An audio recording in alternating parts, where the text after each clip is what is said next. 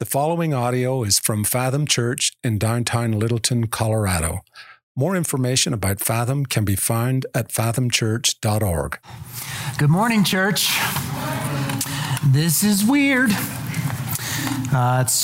It's actually awesome to see some other human beings because for the last 3.5 months, I've been in this room by myself, very lonely experience preaching to the camera. Good to see you, camera, and people that are connected via the camera. This is my best friend, by the way, for the last quarter of the year. So welcome to Fathom. If you're a guest with us, my name's Chris Martin. I'm the lead pastor here. Good to have you. Real quick, before we jump into our time in the Word, we actually do need some help with kind of getting these things happening. So if you're online, if you're with us and you want to help, we really have kind of two areas that we need help with as we are reopening. One is cleaning. So we cleaned all these chairs before you got here so that you aren't grossed out by the gross people in the first service. And they are, okay? So you are the cleaner service. So we need help cleaning. If you want to come to the 9 and stay late or come to the 11 and come early, that would be awesome. So let me know. Or if you, we really do need some help with tech, running slides and sound and things like that. We will train you on that. So please, fathomchurch.org/Sundays is where you can go and sign up for that, or just talk to me if you're here. Okay. Hey, right here, Bibles, grab them. If you brought your Bible with you, and I hope you did, open it up to 1 Corinthians chapter 7. You can open a phone or a tablet. 1 Corinthians 7 will be in the ESV today. We don't put verses on screens, so I actually need you to see this. I need you to see what we are in today because it's been 105 days since we were last in this room, and normally you would have a Bible under your chair, but of course that's disgusting as well. Everything is disgusting these days is what I'm figuring out. But as you're getting to 1 Corinthians chapter 7, let me say this. I'm going to wager that almost everybody in our world is on a quest of some kind, like a quest, which makes me sound really geeky, but that's okay. Like we're on a quest, essentially to figure out who we are. Like, I think this is probably true of everyone, that we're trying to answer the question, who am I? Like, who am I? What's my identity? What defines me? When all's said and done, how do I know that my existence as a human is of any value? I think we're all trying to answer these questions. And it begins when we are children, okay? It really does. You ask kids questions like, what are you into? What are you into? Are you into sports? Oh, you're an athlete, okay. You're into performing arts. You like to sing or dance or do something. All right, you performing arts, play the trombone, the flute, flautist, I don't know. You into gaming? Do you game? Are you good at math and science? Or are you maybe a little bit better at like social studies and language? Like, are you better at those things? What are you into is essentially the first stage of the identity quest. And I see it in my 5-year-old at home, okay? She has gone through these identity things. Like, what are you into? She would have said first Sesame Street. That's what she was into, Sesame Street. Then we moved to Frozen for a long time. All right, we did Frozen for a long time, and then praise the Lord, she got over it. We moved on to horses, okay? After horses came Moana. From Moana, we moved straight to Toy Story, and then back to Frozen. Back to Frozen because Disney, in their wisdom, put Frozen 2 on Disney Plus right as quarantine started, okay? So I had this little girl running around my house singing, oh, just like all over the place, shouting it across the street to our neighbor kids who are shouting it back. Thank you, Disney. I really appreciate it. I couldn't even leave. I couldn't even get away from it. But praise the Lord, we're past Frozen 2 now, and we're on to Barbie. So pray for me in that, all right? But this, like, what are you into thing, it continues. It doesn't just happen when you're young, when you're 5. It continues into adulthood. We just think we've gotten more sophisticated, but we really haven't, all right? We think that we'll find the answer to these questions, like what defines us, in success at work. Right? So we go to school and we get degrees and we grind in entry-level positions and with this hope of upward mobility, of success. And you can define success however you want, okay? Maybe it's prestige in some sort of field. Maybe it's being the boss, being an entrepreneur, kind of not having to be under somebody else. Or even it can be like success in making a difference. All of these things we can try and find our identity in, but Baylor scholar Robert C. Roberts, which is a cruel name to name your child. Robert Roberts, okay? Just pass on that one if you're pregnant, okay? But Robert Roberts puts it like this. If Robert happens to watch this, there's no chance, but goodness, I'm sorry that I just made fun of your name on this stream. Robert Roberts puts it like this. Upward mobility often ends not in satisfaction and peace, but in exhaustion, in disappointment, and in emptiness. So even if you get it in your career, you're not actually going to find what you're looking for. Other people will think that what defines us is more money, is more monetary success, is having income, it's having stuff and toys and things like that. But in the book, your money or your life, the authors of this book found some really fascinating things associated with money and happiness. And I know what you're thinking. The old statement, money doesn't buy happiness, that's true, right? Like we believe that money doesn't buy happiness. But in fact, these authors, they found out that as you get more money, your overall happiness actually increases, but only to a point.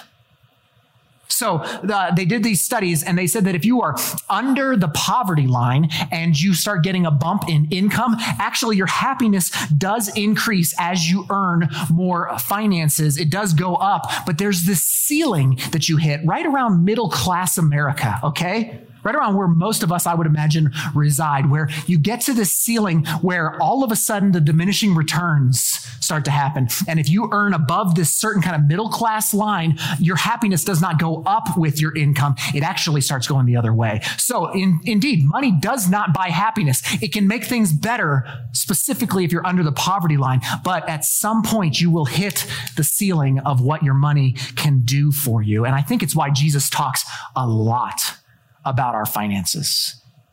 A lot. Or often we'll think that what defines us is improving our looks.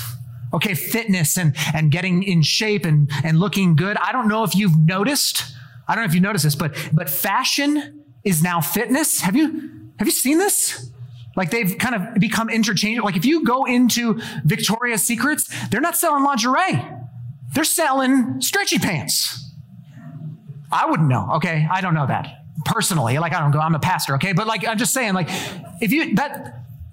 fit is now fashionable. And like, if you watch the news or you watch TV or you are on social media, the social influencers of our world are marathoning and they're crossfitting and they're 30-minute abbing themselves to their best life now, right? Like and you can do it too. Just get you some really tight, stretchy pants and you're in, right? Like that's how it's being presented to us. But here's the awful truth. The awful truth, okay? It ain't gonna work. You ain't getting any younger. I'm sorry, you've hit your peak. Even teenagers, like maybe you've got a little bit of peak, but not much, all right?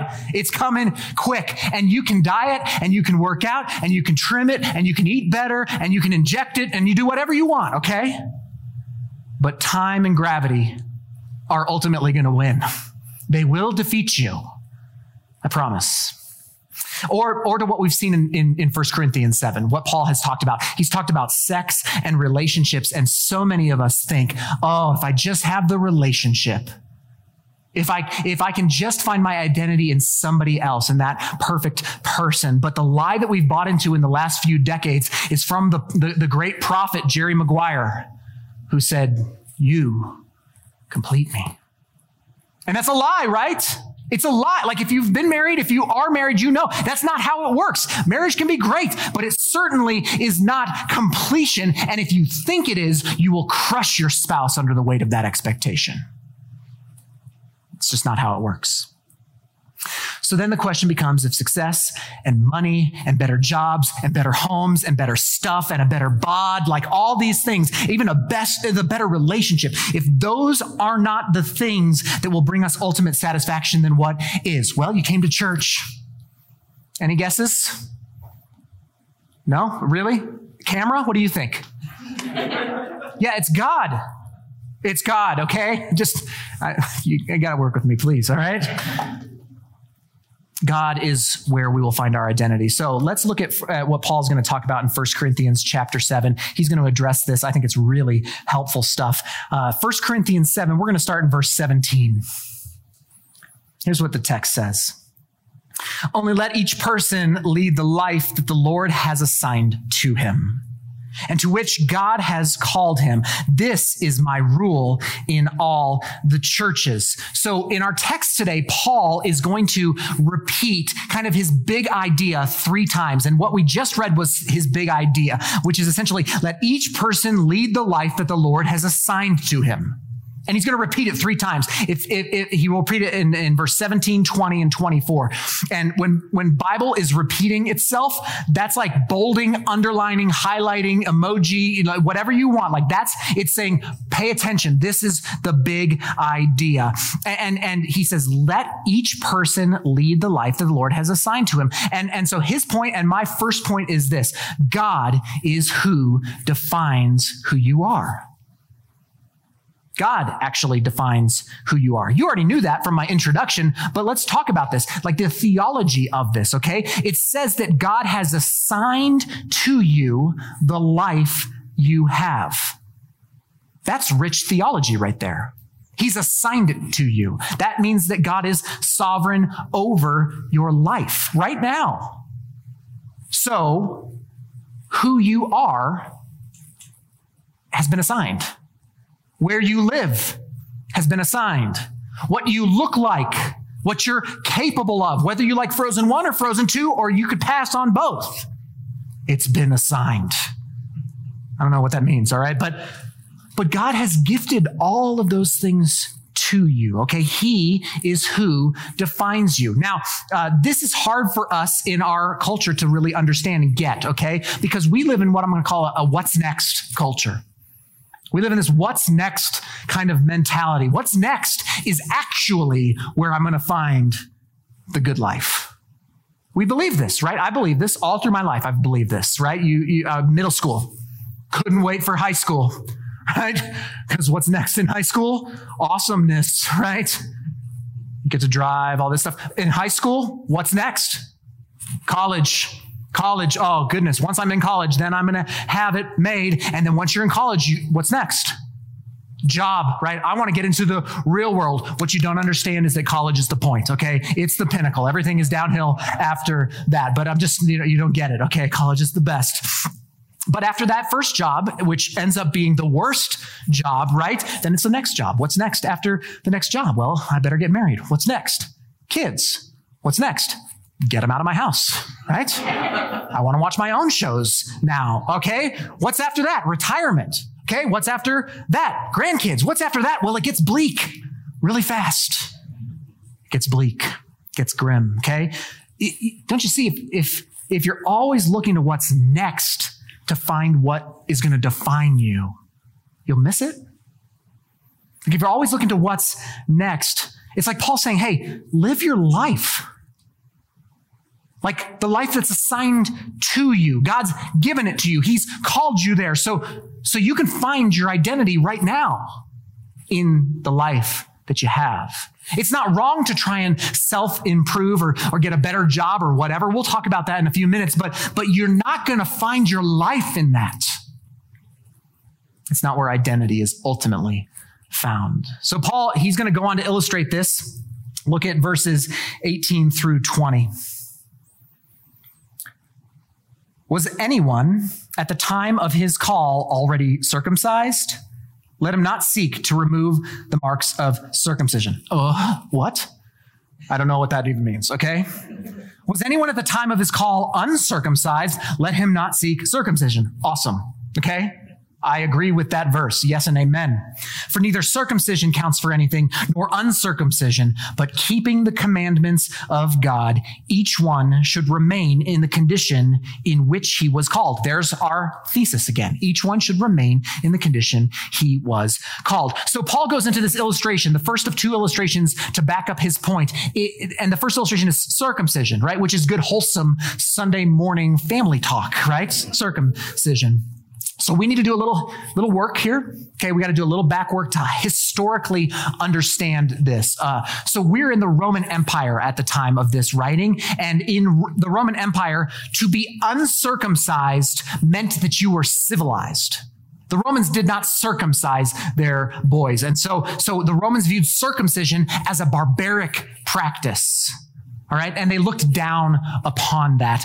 But clash of cultures, the Hebrew people, the Jewish people, they circumcised their sons when they were 8 days old as a sign that they were a part of God's covenant people. So it was unbelievably important to the Hebrew people. And now these two groups are coming together. And in Roman society, okay, business and politics in a Roman city like Corinth, business and politics were done in, if you remember your high school, history class, were done in these public bathhouses at times where men were nude, and so we have actual historical reports of Jewish men who wanted to look like Romans, to essentially fit into the Roman culture, who would pursue a surgical option, kind of like ancient plastic surgery or something, to effectively make them look like they weren't circumcised. Yikes. All right. That's what I was studying in my office all week. So you're welcome. You're welcome, Moana. Okay, got it. And I always say this, okay, gentlemen, we do not require any surgery to be members at Fathom Church. Praise the Lord, right? Jehovah Jireh, he is my provider, okay? To quote Paul, remain as you are. So that's my circumcision jokes. Done, okay? Here's the point Paul is making, though. It's huge. When he says that circumcision versus uncircumcision thing, he's talking about this. He says it's madness. It's ridiculous. And I'll make my point, which I think is the point he's making. Your circumstances don't define you. Remember, we already said this. God is the one who defines who you are. Your circumstances, they don't define you. I mean, talk about going to extreme measures to fit in, right? Elective circumcision or circumcision reversal surgery in order to be accepted by people. I mean, people would never go under the knife just to be accepted, right? You see the point? You see the application? Your circumstances, or hear me, or even a change in your oh boy, it's just getting dangerous, right? Let me read it. Your circumstances, or even a change in your circumstances, it doesn't define you. It's not where identity is found. I can see it in my life, okay? I can see it in my friends' lives, my neighbors' lives, okay? I can see it like this. I think to myself often, I want to look this way. I want people to see me this way. I want to be perceived this way. And I even want, at some insidious level in my heart, I want others to be envious of me in this way. It's actually the adult version of what I talked about kids doing. It's just not the jocks versus the artsy kids versus the brainy kids. It's more like this. This is how we think we have elevated, but this is how it works with let's just say suburban guys. All right. It elevates to this. This is who I am. I am the upper middle class, drive an Audi, has a 5-bedroom house with a great yard and a man cave. Right? That's not me, okay? I don't drive an Audi, I don't have 5 bedrooms, and I don't even know what a man cave is. I have a frozen cave, okay? But don't get too comfortable if that's maybe not you, okay? Because there's this other side. Maybe you kind of shun that and you prefer the blue collar version. Well, there's a blue collar. I'm not some, Audi driving, fancy coffee drinking, skinny jeans sissy, right? I'm a Coors Banquet kind of guy, right? $2 hamburger, kill my own dinner, hunting. I see some of you, you're like, yeah, that's right. That's right. But we've got this weird kind of like, this is who I am thing. It's a defining thing. These are the lenses through which I want you to see me. Circumcised or uncircumcised, I want you to see me this way. And Paul's argument here in the text is that even if you get it, even if you get that, even if you define yourself with whatever life you decide is the most attractive to you, it doesn't count for anything. like you won't find fulfillment there. Neither circumcision nor uncircumcision counts for anything. So your circumstances don't define you, okay? God defines who you are. Paul's going to give us a second illustration down in verse 21. We got to keep moving or else we're not going to finish this in time. So let's look down at verses 21 through 24. Were you a bondservant when called? Don't be concerned about it. But if you can gain your freedom, avail yourself of the opportunity. For he who is called in the Lord as a bondservant is a freedman of the Lord. Likewise, he who is free when called is a bondservant of Christ.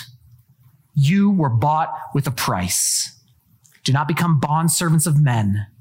So brothers, in whatever condition each one was called, there let him remain with God. There's that same message.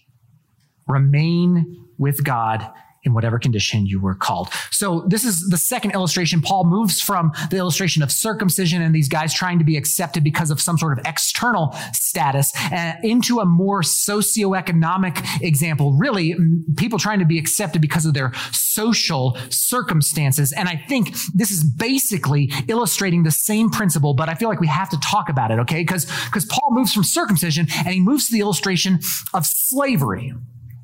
Slavery. Now, our ESV translations read bondservant if he's a bondservant, but the word there is actually accurately translated slave.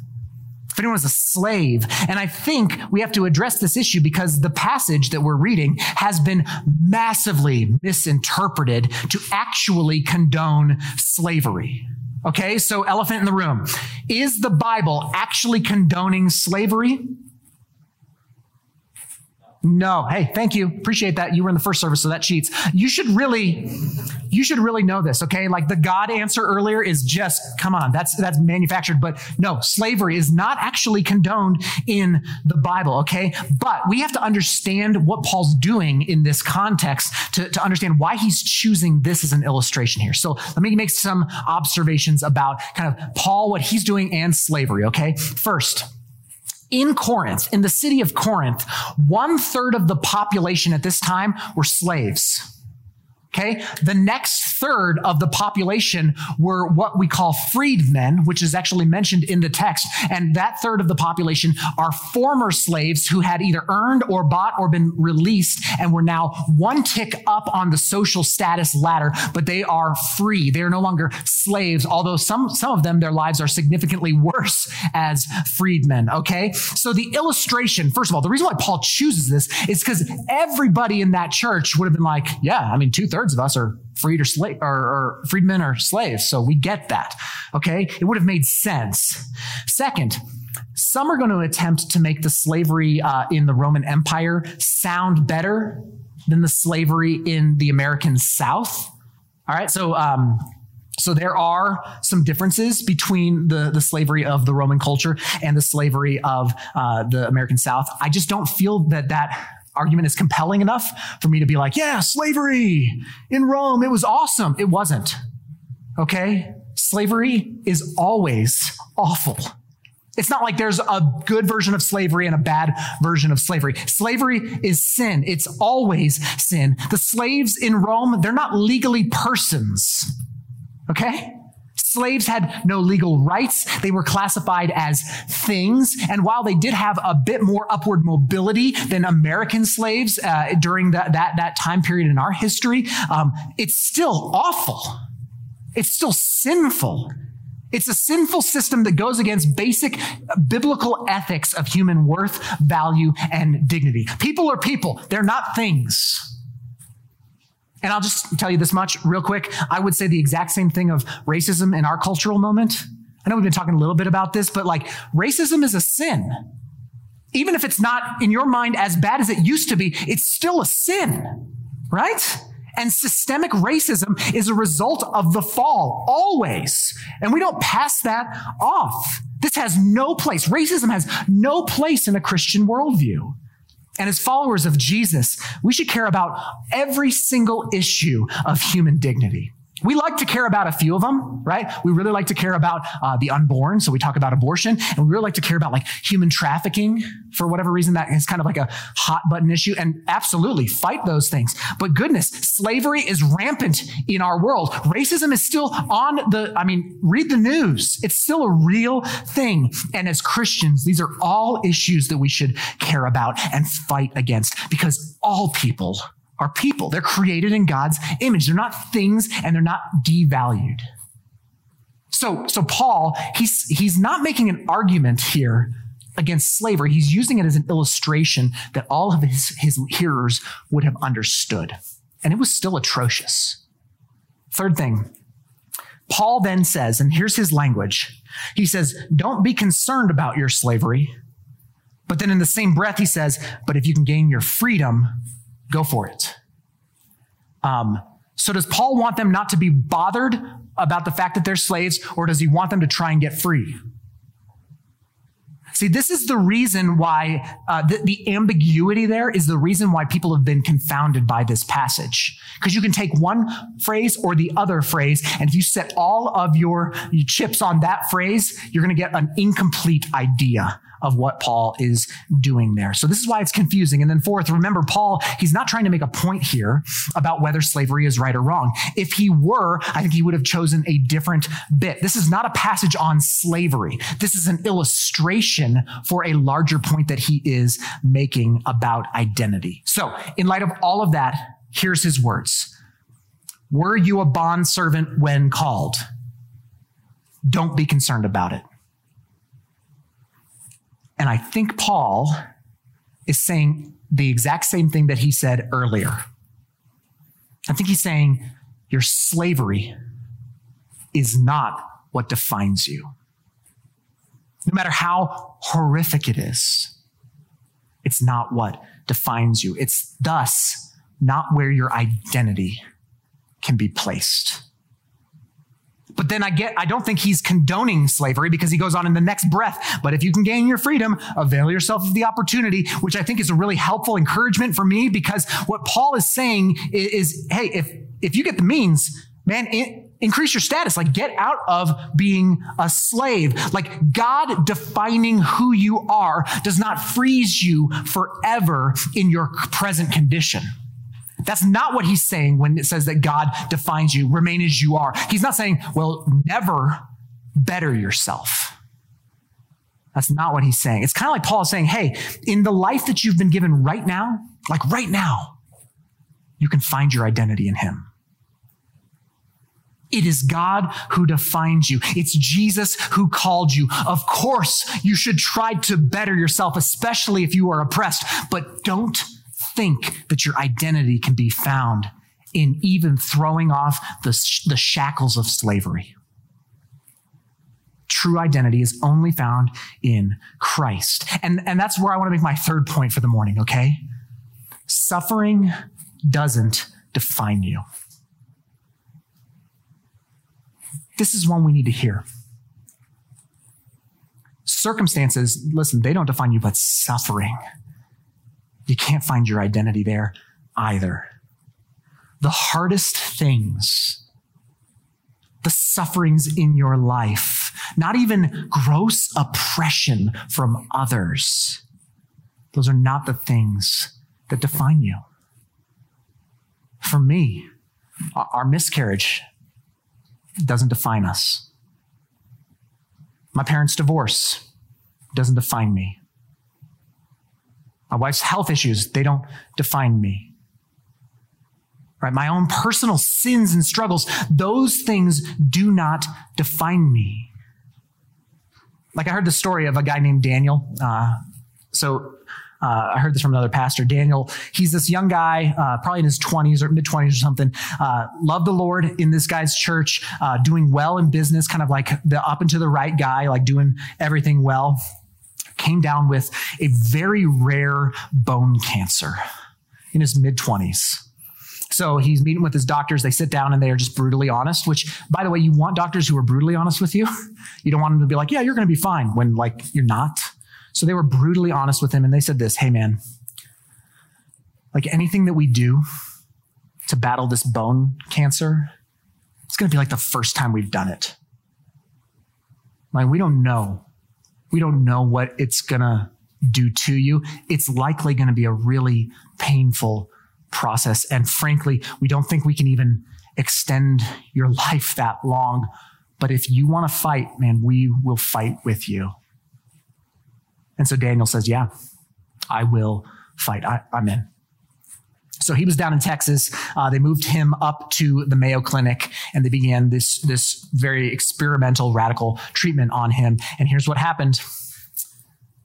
The way that the doctors thought it would go was the way that it went. I'd love it to be like one of those awesome stories where it's like, oh man, they figured it out and he's doing great. It was not good. The disease just crushed his body, just crushed him. Wasn't long before he couldn't walk any longer. Wasn't long before he couldn't even move his arms anymore. His bones, they were just wasting away from the inside. And in one of the last conversations he had with his pastor, who I heard the story from, just a few days before this guy died, before Daniel died, the pastor noted something. He's like, man, the more that the cancer was crushing this guy's body, the more he seemed to love and worship Jesus. In fact, in the last conversation he had, Daniel said, hey, I think I'm beginning to understand what Paul meant when he talked about sharing in the sufferings of Christ. Because all I can think about is what Jesus did for me and because of me. And he said, I know I'm dying, but I'm grateful for what Christ has done. How he has worked in my life and how he has rescued me. How is it that a young man in his prime who is being crushed in his body, losing everything that this world would say is what you need for the good life, for contentment, for happiness, how is all of that being stripped away from him? And then he can say something like that. Like, how can he come to that posture? Daniel's identity wasn't in his cancer. His identity was in his Savior. This one's the hardest one for us, I think, to hear. You are not your suffering. Your suffering is not what defines you, no matter how hard it is. Your circumstances don't define you. Your sufferings don't define you. God defines you. Here, I'll put it like this, okay? God's the only one who gets to tell you who you are. He's the only one who gets to tell you who you are. Nobody else gets to tell you who you are. Frankly, you don't even get to tell you who you are. Your suffering doesn't get to tell you who you are. The culture doesn't get to tell you who you are. Your circumstances, they don't get to tell you who you are. Only God. Are you single or are you married? You circumcised or you uncircumcised? I don't want to know. Right? Slave or free, rich or poor, educated or uneducated, blue collar, white collar, suburban, urban, rural, farmer, whatever. Okay? Black, white, Asian, Hispanic, any ethnicity that you want to pick. Those are all a part of you.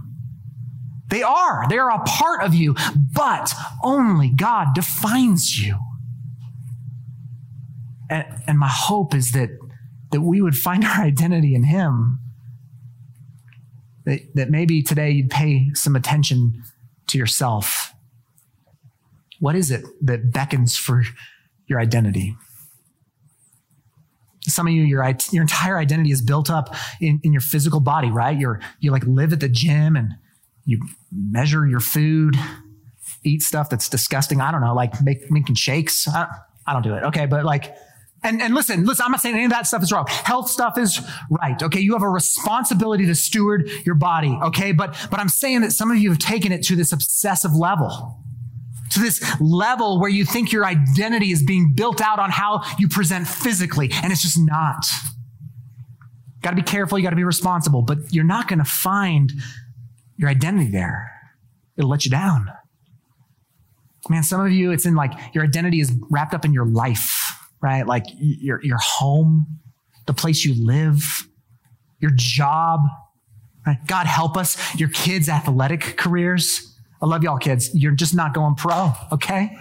I've seen you. I see you right now. No, it ain't happening, okay? Love you. Love you. Oh, goodness, here's the one. Some of you, it's in your parenting. Moms, dads who find their identity in their kids, little sinners in your image. Yikes, okay? It's in those things. And listen, if you're finding your identity is drawn to any of those things, it's like you've been kidnapped. It's like you've been kidnapped because those things are going to betray you. They're not going to pay out in the way you think. And yet we fearfully cling to them because we're so afraid. It's like we're clinging to life. We're so afraid of who we would be if we didn't have those things. The reality is you won't always have any of those things. They'll let you down. Those things cannot ultimately satisfy or define you.